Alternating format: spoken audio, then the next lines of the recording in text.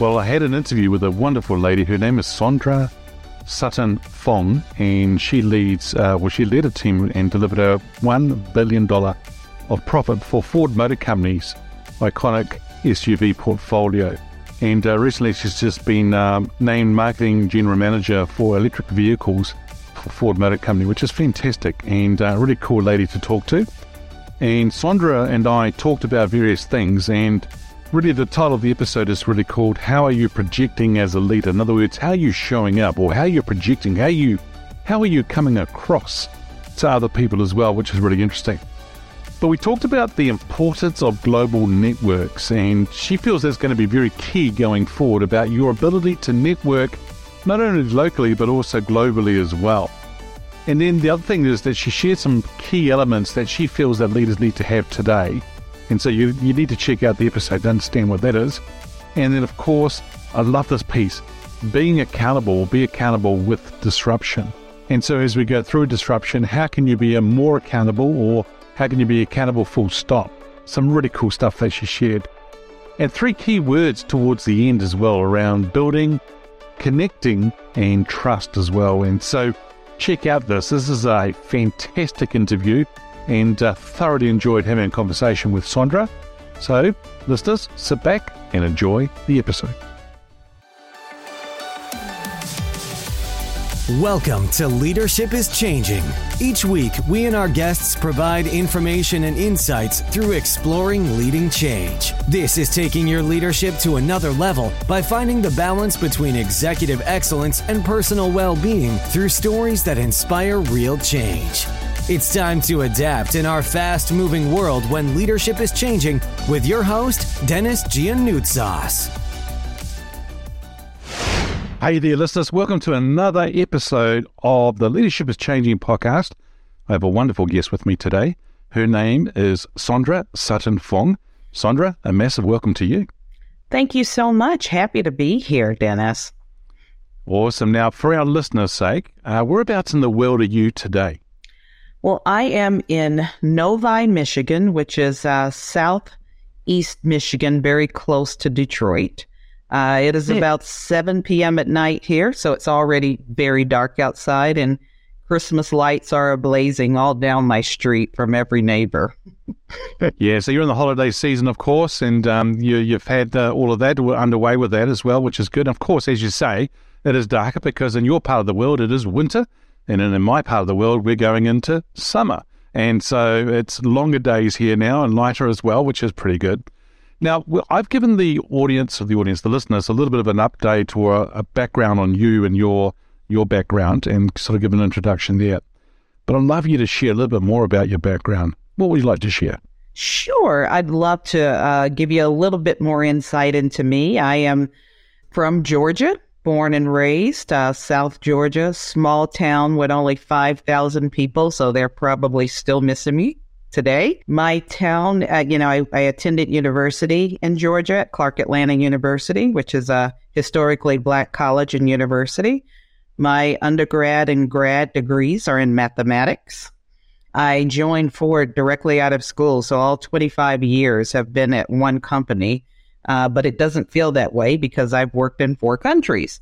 So I've worked in Japan for 3 years, China for 6, Thailand for 2, and then obviously the remainder of that in the U.S. So it's been a really, really great career in that way. Personally, I'm married. I have a 9-year-old daughter.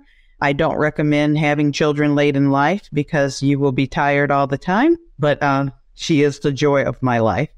And I've been married for 16 years to a wonderful man that people think, because he's Vietnamese, I think I picked him up overseas, but I actually met him here in Dearborn and Regent Court at Ford. So the story isn't as crazy as some people think it would be. Right. Oh, wow. That sounds pretty cool. Now, Ford Motor Company, that's awesome. And I understand today you're the marketing general manager for electric vehicles. And so that'd be a really, really cool area to be in within the automobile industry.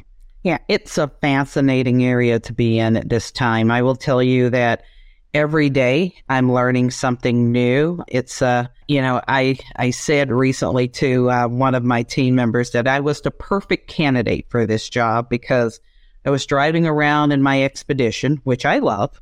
But for those of you who are familiar with an Expedition, it's a really, really big SUV. And I was not convinced yet on the EV path. And then this job came along and it was interesting and exciting. And I said, let me learn more. And I am totally converted. I drive a Mustang Mach-E.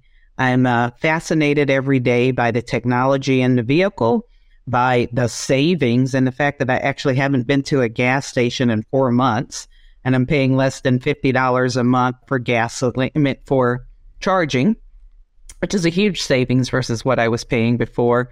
But more importantly, the impact that Ford Motor Company is making to the environment with zero-emission vehicles and how we're changing lives even in the states of Kentucky and Tennessee by putting battery electric plants there and providing jobs to people locally. So it's just been a fascinating last 5-6 months that I've been in this role. Obviously, my career I've spent a large amount of time in product marketing and brand marketing and sorry, I'm losing my train of thought here, and also in analytics. But this, I will say, has been the most fun so far in my career. Oh, I think it's a really interesting area. And, I also see from your bio too that you from Ford Motor Company, but also you've been featured in magazines and so forth like Forbes, Fortune, Authority Magazine, and other global recognized leadership publications and podcasts. And of course, this podcast now, which is pretty good. And so I think that you're really quite keen in helping reduce the learning curve by sharing how leaders can accelerate their results and get more results going forward. And we're going to talk more about leadership a little bit later on as well. But you know what? I actually started my career and working for a Ford dealership here in New Zealand. And I understand that you've been to New Zealand before. You did some filming in Christchurch. Is that right? I did. You've done your homework. I was actually working in China. And we were filming an ad for the Mondeo. And the Mondeo was, and obviously we sold it all across the world. It was called the Fusion here in the U.S. But we were filming it, and we decided to go to Christchurch. And we did an amazing ad. This is in China when our tagline was "Make Every Day Exciting." So it was a phenomenal ad that was done by our team in Asia, our advertising team, and we had a lot of fun with it. And it made me realize that I absolutely must come back to New Zealand because I didn't get enough of just seeing Christchurch. It was so beautiful. I want to see both the North and the South Island and really enjoy the full experience. Oh, that's good. Around Christmas time is a really good time too because it's summer here, but even late January into early February is when we have some really, really good weather months. And so something you might want to think about. Or if you like skiing as well, we've got that as well. So it's not, it's pretty cool. You can go skiing, you can go swimming, you choose. Well, I already have a master plan. I'm a huge tennis fan, and I've been to Wimbledon, the French Open, and obviously the U.S. Open. I have not been to the Australian Open. I've walked by Rod Laver Arena, but I have not actually attended an Australian Open. So my plan is to do Australia, New Zealand together with the Australian Open. I have it in the plan. I just need to now implement the plan. That's good because the week before, maybe 2 or 3 weeks before the Australian Open opens, we have a competition here in New Zealand called the ASB Tennis Classic. Okay. And so some of those big top players come here and they play here first before they go into Australia. So like a little bit of a warm up. So, yeah, you could do all of that and have fun as well. And, and then go and watch some tennis in Australia. That'd be pretty cool as well. And you know what? We've got electric vehicles here too. So you can utilize that as well. Yeah, I just signed. So, yeah, I know you do. And I think we're sending some Mustang Mach-E's there very soon as well. Oh, wow. Maybe I should talk to you guys about getting a sponsorship with part of the podcast and then driving around a Ford vehicle here. That'd be pretty cool. There you go. Put you on the spot. Anything's possible. That's cool. There you go, listeners. You heard it here live. It's all good. Sondra, the thing here I wanted to ask you was, you've got an extensive background. You said 25 years in the company and so forth, and it's been one company. But, I spent almost that amount as well into Hewlett-Packard and EDS before that, and it all became one company. But you get to do different kind of roles as well. Right. For you, how did you get into leadership? Well, my first role in leadership within the company, I would say, I was applying for a role in what was then called Global Consumer Insights. I think we would call it marketing analytics today. And it was my first time applying for a supervisor role in Ford Motor Company. Very nervous. It was actually an interesting time within the company. And what I learned in that experience was how important it is to have mentors and advocates advocating for you, because my career is non-traditional. As I share it with you, my undergrad and grad are in mathematics. When I joined Ford, I actually did a stint in IT as well as product development and marketing plans and brand development. So I didn't take the traditional path. And then after I finished those three, I then went to Japan for 3 years and did a program management role. So when I came back and decided I wanted to be a marketer when I grew up, it was important to have a few advocates and also support as I transitioned to marketing plan and to a global analytics role. And I was responsible for Asia Pacific. So I had an opportunity once again to support Australia, New Zealand, and all of Asia Pacific that Ford defined as the time, which included 13 countries. And so I traveled to about 7 or 8 of them, trying to make sure that we actually knew what how our business was tracking. Quite honestly, we didn't have a brand tracking that was global in Asia Pacific, so I implemented one. We had GQRS, which was a quality survey, but we didn't have it in every market, so I added it to every market. And then we had Customer Viewpoint, which is a way for us to understand customer sentiment about our vehicles and our brand. And again, I had an opportunity to implement that across Asia Pacific. So from that perspective, I feel like I've been working with the teams in Australia and New Zealand for the last 20 years. And so it feels really good to hear your accent. You're hearing mine. You don't hear an accent, but I do. And it's one of my fondest memories is my boss, Nigel Harris, who was a great buddy of mine, an advocate, and who was also from New Zealand. And so it feels like coming home again to be on this podcast today. Awesome. Oh, that's really cool. I've actually got 3 questions actually from just what you've been sharing just now. When you say you didn't take the traditional role or the traditional path, I could say, some people wonder about that at times. Do I stick to marketing? Do I stick to, like IT? Do I stick to sales, delivery? What are your thoughts about people not sticking to the traditional pathway and maybe doing something else? Why is that so important, or is there some pros and cons in it?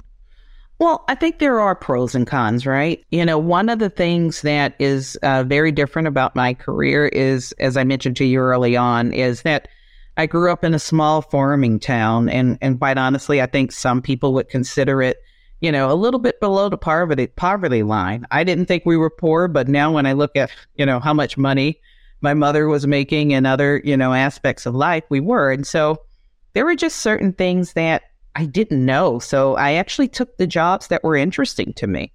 And I would say 90% of the time, that's good. There's a 10% of the time where you're like, maybe I should have had a mentor and advocate to talk to who would have said, if your goal is to get to X level by X amount of time, you have to take this, this, and this check.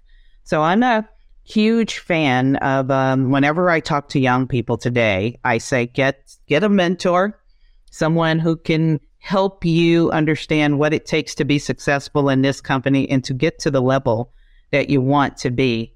I was lucky because the experiences that were interesting to me were also interesting to the company. It was not normal for someone after 2 years in the company to go to Japan for 3 years on an international assignment. But that opportunity came up and I said yes, because it was interesting. I wasn't thinking, oh, I'm a trendsetter. I just thought it would be interesting to learn about the Japanese culture, how they get things done and how we collaborate. And that was a great opportunity for me. But it also created the situation of people not knowing how to describe me when they looked at my CV and tried to understand where does she actually belong within Ford Motor Company because I'd done multiple things. And I think that's a really good thing too, in the situation whereby you'll have more all-rounder kind of experience rather than just in one area. So then you could probably run a large part of the business or all of the business because you do have that kind of experience. And I think that's a good thing. So the other two questions you've mentioned them again just now, and one of them is, you mentioned mentors, but actually, and advocates. It's the advocates piece that I'm really quite keen to understand, which is also related to mentoring. The importance of having an advocate or having one or two sponsors within the organization. Mm-hmm. Is it really important for someone to have that? And then how do you find those kind of people? Yeah, absolutely. It's absolutely important. I think very early in your career, it's important for you to have a mentor, just someone to help you understand how to navigate the politics, how to make decisions, as I mentioned earlier. But as you start delivering for the company and start creating a name for yourself, it's really important to start developing advocates. And advocates are people who will break down barriers that inevitably exist in large corporations. So you may be qualified for a role and someone else is qualified for a role, and the difference may be the advocate in the room for you. I'm a firm believer that no one who is extremely successful in life has gotten there without advocacy. It doesn't mean that they aren't smart, capable, or deserve the role, but it is the advocacy that makes a difference in many situations within the company. Yeah. The way I look at it, listeners, is that what Sondra is just saying, and I think it's perfect, is the fact that, you have a sponsor, an advocate, somebody who's going to fly your flag. So if they're sitting in a meeting and they're talking about, well, we need to fill this role or we need to look for this person, the other ones are going to say, hey, so-and-so, they'll be the right person for that kind of role, or I think it would be really cool if we give them the opportunity. So I think that is very, very good. And you mentioned it just before about early in your career, find the mentor as you start to build your I call it the brand within the brand. So when you're growing that brand within the organization, it's important to have those advocates to take you to other levels too. So that's absolutely. And, again, since you're a Kiwi, I'm going to keep giving Kiwi love, which is, I remember being in China and I was pregnant with my daughter, and my mentor, I call him my mentor, my advocate at the time, he knew I was going to have to take a break. There was a job promotion. He thought I was the right person for the role. And he knew that I would be leaving maybe 3 months in to take time off for the baby, which would be, 3 months that I was taking. And he still chose me for that role. And to me, that is true advocacy, again, because there could have been many people in the room saying, why choose her when we know we're going to lose her for 3 months? And Nigel Harris, I'm going to give Nigel credit, but Nigel was a huge advocate for me, and someone who who did raise the flag for me, and I just want to provide proper credit to him now. Yeah, cool. The third area is around you taking opportunities. Sounds like you put your hand up for these opportunities when they came along. So for our listeners' sake, just, from them listening to it, if they do have opportunities coming here in front of them and they're going like, oh, I'm not sure whether I shouldn't, should they be putting their hand up for opportunities? Should they be looking for these opportunities?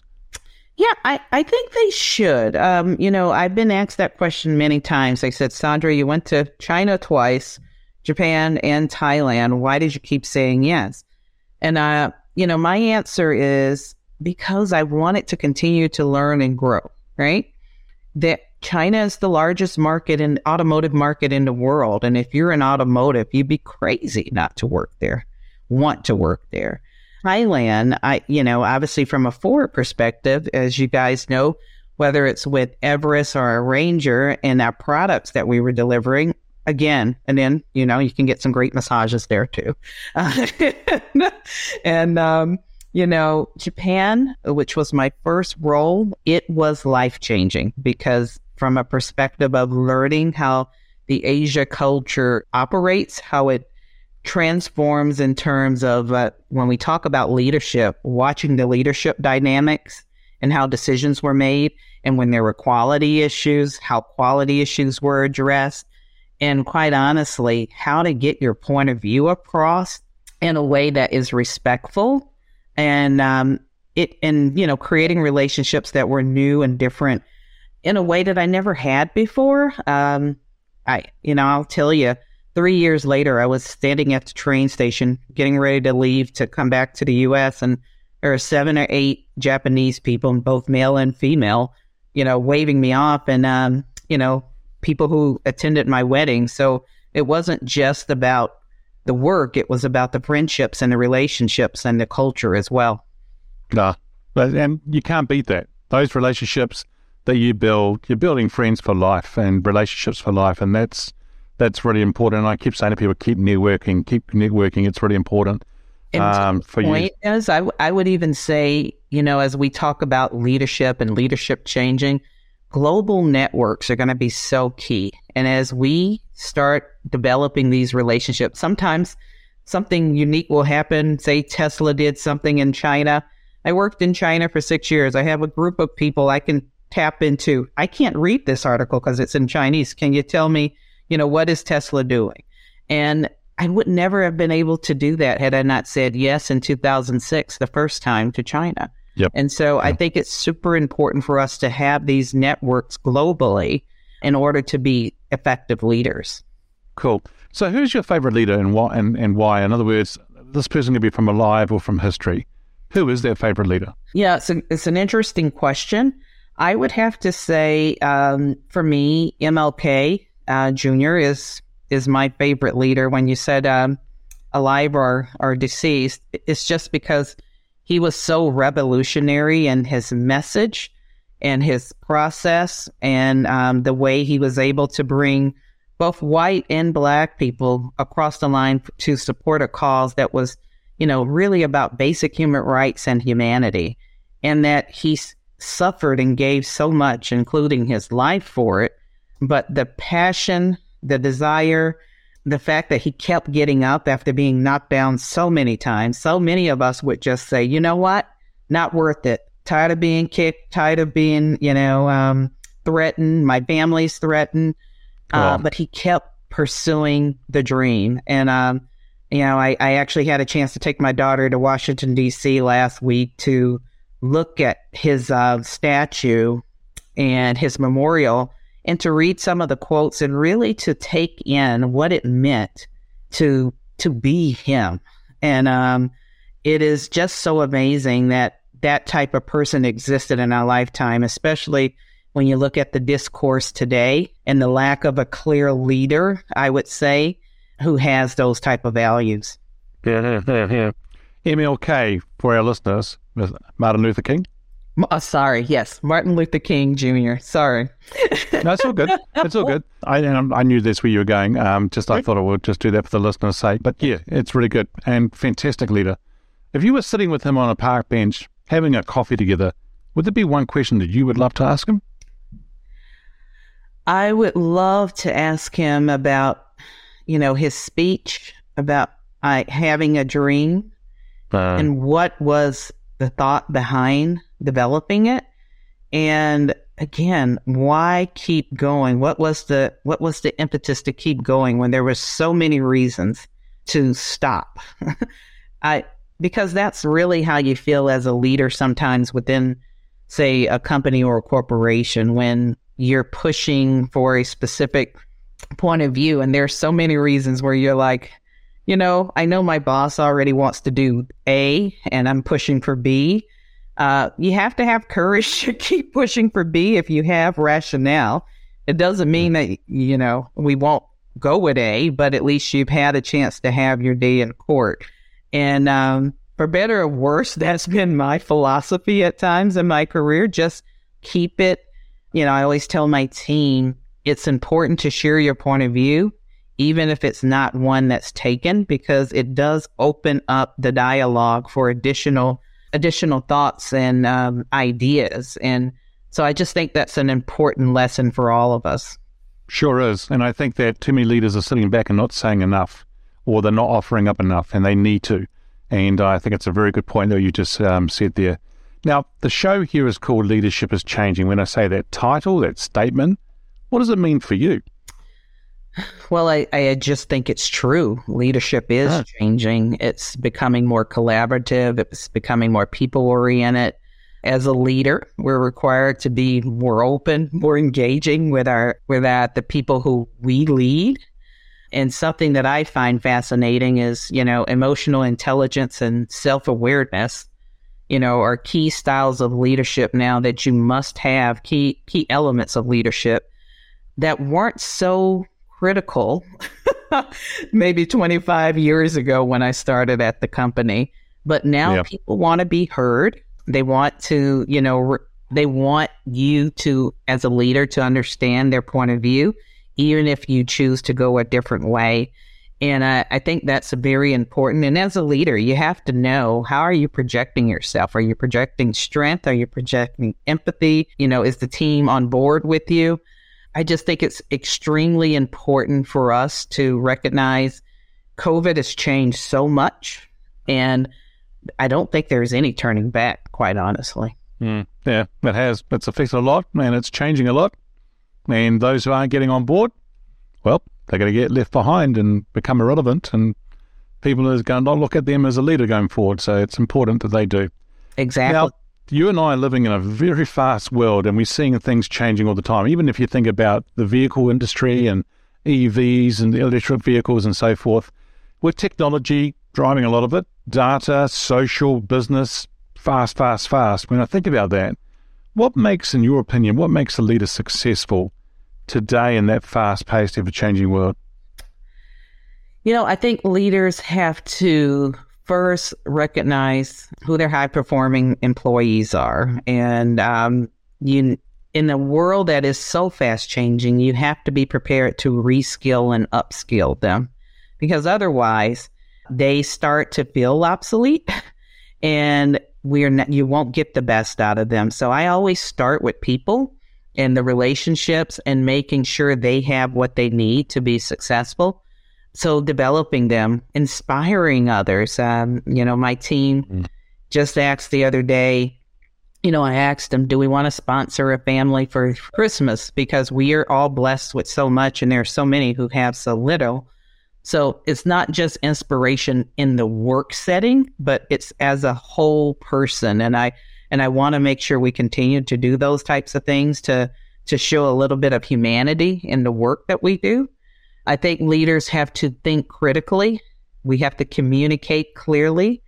And most importantly, we have to create accountability. I was on LinkedIn the other day, and it talked about the worst way to destroy a team is to allow someone who's disruptive to not be held accountable for that disruption. And that's key for me in my leadership style. Like, if you're not delivering or creating some type of chaos within the team, I want to address it and make sure our employees are able to move ahead effectively. But being collaborative, having diverse networks, inspiring others, leading through that change, those are the things that are going to be necessary for this next wave of leadership, I would say. Yeah, excellent. I've actually got a program called Leading Through Change, and I'm glad you mentioned it. It's you even know, but it's true, because we do need to lead through change. One is to go through change ourselves, but also to lead others through the change too. Really important. And I like what you say there about leaders needing to be accountable with disruption. So whoever it is and being disruptive, so forth, there has to be some accountability with it too. So it can't just happen and then that's it. Good luck. But very important. Now, you and I have been talking through the lenses, or been talking through about leadership and leaders and so forth. If we were change our lens or change gears right now and talk from the employee's perspective, how has their expectations of leaders changed?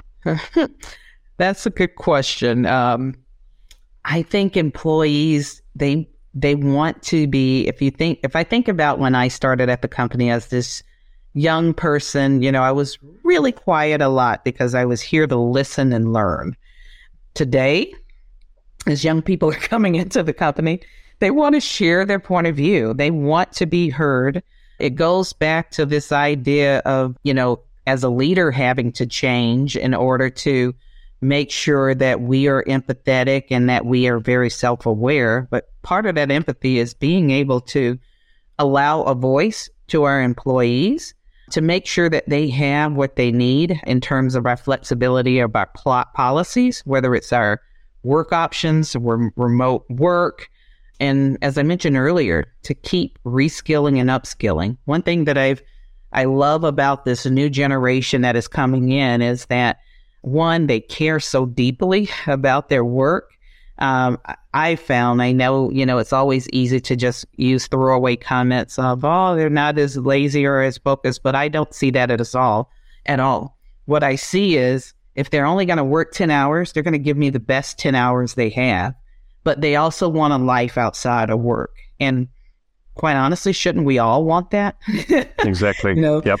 For many years, it's this badge of honor to, work 16 hours a day and say, oh, I worked 16 hours a day. But this new generation gets it.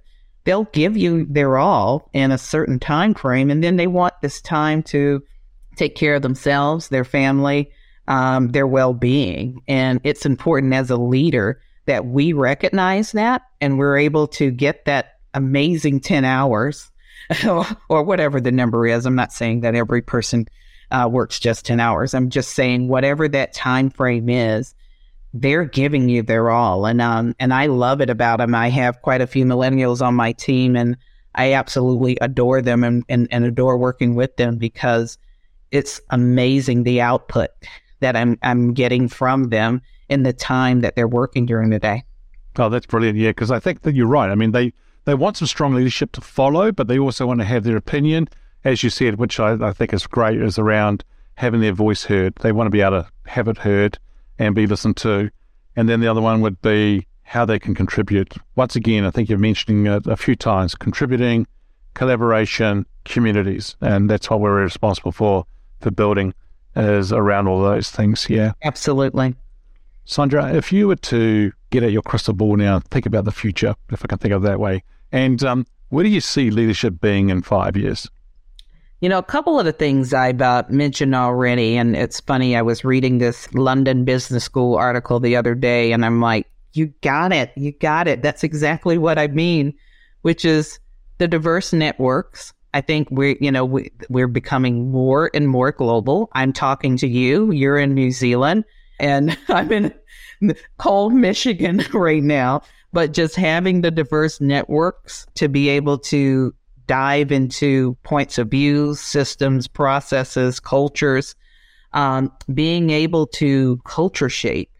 And what I say about that, because I find it fascinating right now, even within my own company at Ford, is, when we made the announcement that we were setting up the Model E business and the Ford Blue business, with that comes some culture shaping, right? And it's not just doing what we've done the last 119 years. You have to be a leader that is able to inspire, to shape and develop a new culture. And with that culture shaping is lessons on leadership, people, growth. And to me, that's super important. As I talked about collaboration, you have to be able to collaborate with different teams. No one person has all the answers. Again, very different from early in my career where everything was going to the big boss for the final decision. It really is a conversation of point of views across leaders, and you have to collaborate. Yes, there's still that DRI, that direct responsible individual, but he's not going off into a corner and making he or she, I should say, are not going off into a corner making decisions on their own. They are collaborating. And then I would just say connecting, building those connections of trust and engagement across the teams and employees. Because if you can't connect with someone, it's very difficult to build great things or products or services or experiences. You have to be able to, there has to be some level of empathy across the aisle and some level of connection to do that. Excellent, Sondra. This has been an awesome conversation. Thank you so much for joining me today. If our listeners wanted to get hold of you, where should they go? Yeah, at any time. I am available on LinkedIn. My LinkedIn profile is my name, Sondra Sutton Fong. I can be reached through that medium anytime. Excellent. Well, once again, thank you so much for joining me. There you go, listeners. Another wonderful episode on the Leadership is Changing podcast. Thanks for joining us. Until next time, bye for now. Thank you for listening to this episode of Leadership is Changing with your host, Dennis Giannoutsas. Each week, we and our guests provide information and insights through exploring leading change, inspiring executives and leaders to adapt and lead a bigger game in a fast-moving world.